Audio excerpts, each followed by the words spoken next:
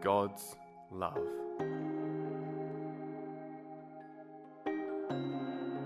The best known but least understood of God's attributes. God is love. Love is the very essence of God. So much so, God acted.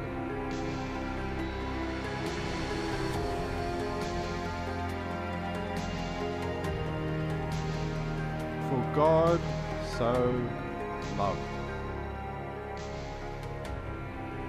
It wasn't that God felt guilty. It isn't that he felt pity. It isn't because it was the right thing to do. It is because he loves. God's essence, love, is action. Love is not only something you feel, it is something you do. The Bible, it teaches us. Where did we lose sight of what it means to love? 1 John 4 verse 8, whoever does not love does not know God. John 15 verse 17, this is my command, love each other. Mark 12 verse 31, love your neighbour as yourself. 1 Corinthians 13 verse 7, it always protects, always trusts, always hopes, and always perseveres. Hold up. Our teaching, what it looks like to love, is exactly what God has demonstrated to his people throughout history and continues to every day. God is love.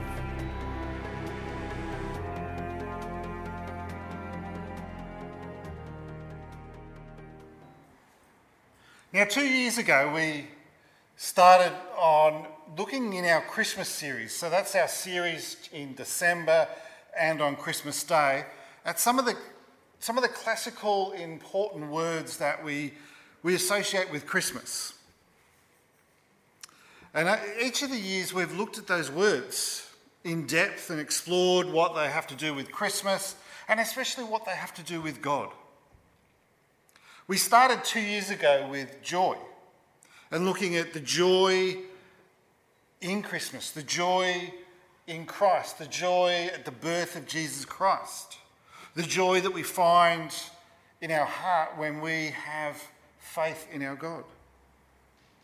Last year we looked at hope, what it means to have hope that is supernatural, that is beyond our own understanding, beyond ourselves. A hope that is founded and centered in the birth of Christ in Jesus. And this year, can anybody figure out what our theme word for this year is? Come on, I can't hear you. Love. Our theme word for this year, I don't know how you managed to pick that one up. Our theme word for this year is love. That's right. So what I'm going to do is I'm going to actually kick off with what is basically a really simple concept, but a very deep concept. And that is God is love. Simple but deep. So I want to just go back into 1 John 4 verses 7 to 8 just to hear that little message and that little statement, and let's unpack that for ourselves. So dear friends, let us continue to love one another, for love comes from God. Love comes from God. I love that. Here is this statement saying that it's not necessarily something that we do, but it's an essence that comes from God. Anyone who loves is a child of God and knows God. But anyone who does not love does not know God, for God is love. And there is that statement, something so important, so simple, but complex to understand in its entirety.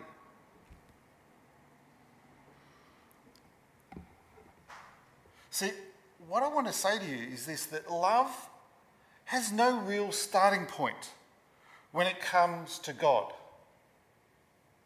Now that may sound like a strange kind of thing because God is eternal. So God's love is eternal. It operates beyond space and time. It's not defined by ourselves. It's defined by the very nature of who God is. So when we put this together, that the love of God has no starting point. It is eternal. It is the very essence and nature of God. Then we can only come to one reasonable conclusion about all of this. God has always loved you. Even before you were born. Even before you knew God. God has loved you. Let me put this into perspective for us so we can kind of start to grapple and grasp this. Now, some people may know that I'm married to Annette. Hey, yeah.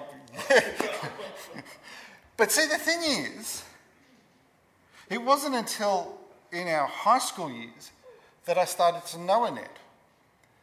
And when we started to get to know each other, the sense of love grew.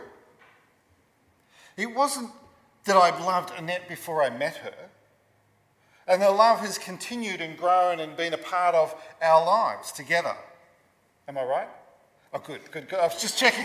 I wasn't getting the nodding here, so I wasn't getting that affirmation. But yes, it is. It's a continuing part of our lives.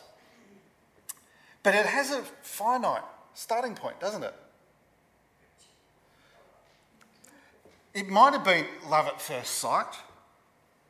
Or it might have been something growing and developing. But love, human love, has this starting point, doesn't it? Whereas God's love is eternal. It exists before us and will exist after we have passed. It is here right now. For the same way, with my kids, Joshua and Caitlin and Christopher, there's a sense that we love them each individually. Now, I know, like all kids, they tend to come up to you and ask you, who's your favourite? Has anybody ever, I'm going to ask adults here, has anybody ever gone, who's the favourite? And the funny thing is, and it's interesting because if you read commentators around this kind of things and you start to talk to people, often parents will have a favourite.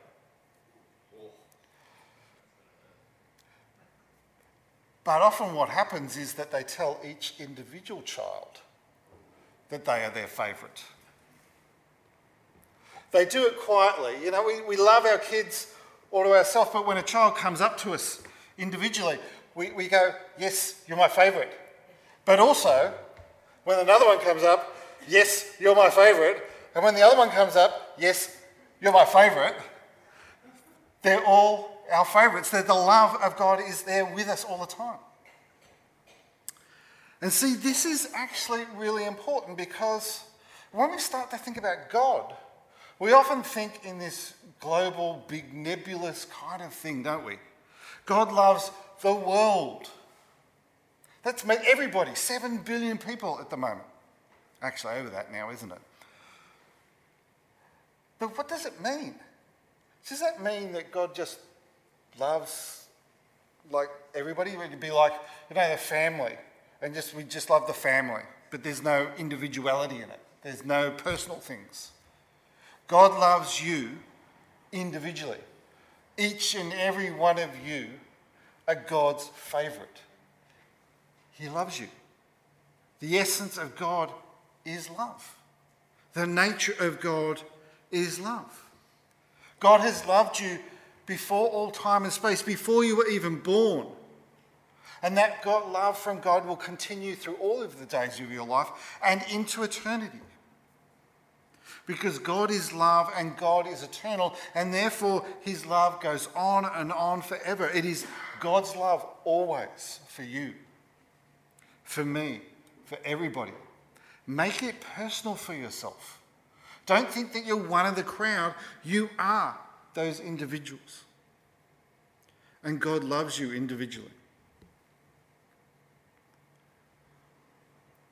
Think about how amazing that is, that God loves each and every one of you.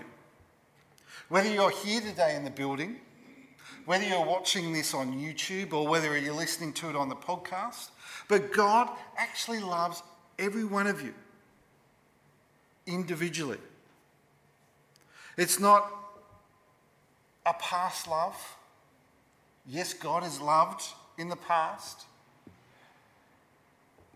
It's not just a present love here and now, but it's a love that's going to continue on. It's individual. It's for you because God is love. Now, I need to stop and pause for a moment because when we start talking about love, the problem that we have is when we start talking about love in our English language, we are restricted by the definition and the meanings that we place upon that love, don't we? How many people have got ideas and definition about love in their mind right now? What it actually looks like, what it feels like, what it is? Nobody? There's some people. Well, let me put some things for you. What are some of the problems? And how we compare it to God's love? The first of all is this. Human love is temporary. Whereas God's love is eternal, it's forever. Now, one of the greatest examples when we talk about things about love is marriage, isn't it? We talk about marriage as being a point of where love is, but we know within our own human frailty, our own human condition, the world that we live in, that marriage often, unfortunately now, breaks up. Love breaks down. And we start to think that love is really, I'm going to love somebody until someone else comes along or something else better comes along. See, within our Western culture, Western world that we live in, love seems to be only a temporary thing. But we need to compare this. So this is what I'm saying. When we use the word love, we need to actually move it into God's sphere, not into ours. Move it out of the human understanding of love, which is temporary here and now. It has a start and a point, a finish, and if somebody hurts me along the way, then it's gone. Love is eternal. It is always there with God. It is not a temporary thing. So when we talk of love, when God is love, it is always there. It is always carrying on. It is eternal. The second problem that we have when we start talking about love from our human perspective is this. Is that love is often based upon emotion and pleasure for us humans, doesn't it? You know, and that's not a bad thing. Let me not say that this is a bad thing. But love is based on our emotions, on pleasure, whereas God's love is actually founded in the nature of who God is. Now, I've spoken about Annette, I've spoken about my kids. What are some of the other things that we love in life? Now, one of the things I have to buy just about every week when I go shopping, and Annette's smiling at this, is chocolate. Because at least a couple of people in our house love chocolate. And you know, it's a pleasure. You know, you eat it and there's a sense of joy and pleasure. Other people in the house love lollies. I can see somebody going, yeah, I love some lollies. But see, it's not necessarily an emotional thing, it's a pleasure thing. You feel good, you feel happy about these things. And you know, we love holidays, we love eating, we love friends, we love playing sport, we love music, we love singing, all these kind of things. We love our partner, we love our husband, we love our wife, we love our kids. There's emotion and there's pleasure associated with each of those things. And we use the term love to to elaborate the depth of emotion or depth of pleasure that we have in something. If in our house you said, oh, I kind of just like chocolate, That wouldn't go down well, wouldn't it? It's, I love chocolate, and you've got to make sure you buy it each week because we need at least two pieces of chocolate each night. There you go, with a cup of tea. It's almost like ritual in our house. But there it is. We have this, and emotions and pleasure are associated with that. But when it comes to God, God wants for you to have life that is everlasting, to live life here and now in the fullest. It's not to say God wants you to have an emotionless, pleasureless life. That is not the case. He wants you to have everything. But he wants you to have even more than the temporary pleasures. He wants you to have the beyond, the heavenly, the eternal pleasure of being known in Christ, of being in a right relationship and being in relationship with our God. So you can see the difference. You know, human love is based upon emotion and pleasure, whereas God's love is actually founded in the very nature of who God is. The third thing that our human Western understanding of the word love tends to bring into the situation is that human love is seen as transactional, whereas God loves precedes us. So what do I mean by this? See, transactional love is this. If you do something for me, then I will love you back. It's a transaction. You look after me, you care for me, you buy me flowers, I'll love you back. It's a transaction that we do. It's a give and take, give and take. That's our human love. Where God's love is not a transaction. God's love is not what we do, but God's love has existed. It precedes us. It is given to us. And all that we have to do is actually accept it. Not we have to do something. We just need to receive it. It's a gift.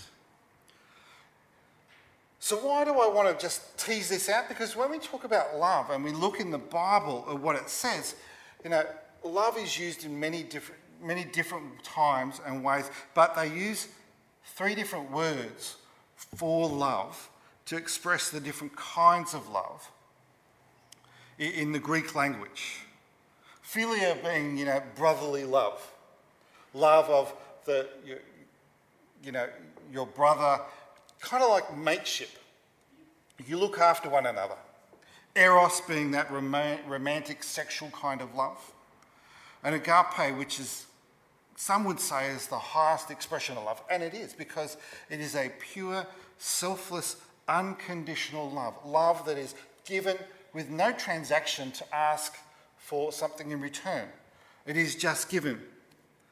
And we see this so clearly in one of the verses that has been used around the world so many times that talks about God's great love. John 3:16 says, "For God loved the world so much that he gave his one and only Son, so that everyone who believes in him will not perish but have eternal life." Agape love. Love that is given. Love that is pure. Love that is selfless. Love that is unconditional. And we find it in Jesus Christ. We see it also when out of John's Gospel, but in the letters that John writes in 1 John 4. And let's just have a look in verses 9 and 10 and see what it says for us. God showed how much he loved us by sending his one and only Son into the world so that we might have eternal life through him. Notice what is happening there. God is sending Jesus, his only Son, into the world because of the love that God has for us. And that we might have eternal life through Jesus Christ. This is real love. Not that we love God, so not the transactional love, but that God loved us and sent his Son as a sacrifice to take away our sins, to take away the thing that has separated us from God. This is how much God has loved us. This is agape love. This is the unconditional love. This is the very nature of who God is and is found in Jesus Christ. God's love is given to you. It's love that's always been there. It's not something that we have to earn. It is just a choice that we need to accept it. And we can accept it. We can accept God because he loves us. So let us freely, unhindered, accept the great love that God has given us. You know, the thing is, and this is the situation in our world, God, very essence, very nature is love. God is love. God has given us love. He's also given us the choice to reject that love. But he's also given us the choice to accept it. Accept the greatest love that there ever was. See, it's not something that you have to work for to get God's love. His love is not far away. It's not something you have to wait for every year to come around. You don't have to wait a long time. It's with you right now. It's already been given to you.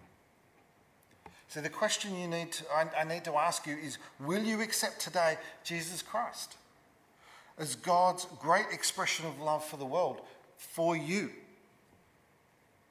So let us pray. Let us ask God into our lives. Let us accept the greatest love that God has ever given the world, which is Jesus Christ, the one and only Son. A gracious, loving God, make your love real in our lives today. May it go beyond all that we can comprehend and understand, but make it something that is personal for us. Oh God, your love encompasses all. It reaches into the very dark crevices of our lives. Your love fills our needs and our longings. It gives power to us, power through the forgiveness of our sins, to let go of the past. Oh Lord, help us to release what is holding us back and give our lives to you so that we may find purpose. We may find peace. We may find power in your name. May we also know, with understanding and knowledge, how wide your love is, that it stretches to the greatest expanse and extends beyond all measure. Help us to know with certainty and understanding how long your love is, that it encompasses the lengths of all of our days, before and beyond and into the future. Let us understand how high your love is, that it reaches all the way to the heavens, and how deep your love is, that it extends in the depths of the pits, because your love, O Lord, never fails. It always is and always will be. O Lord, help us today to accept your love. Amen.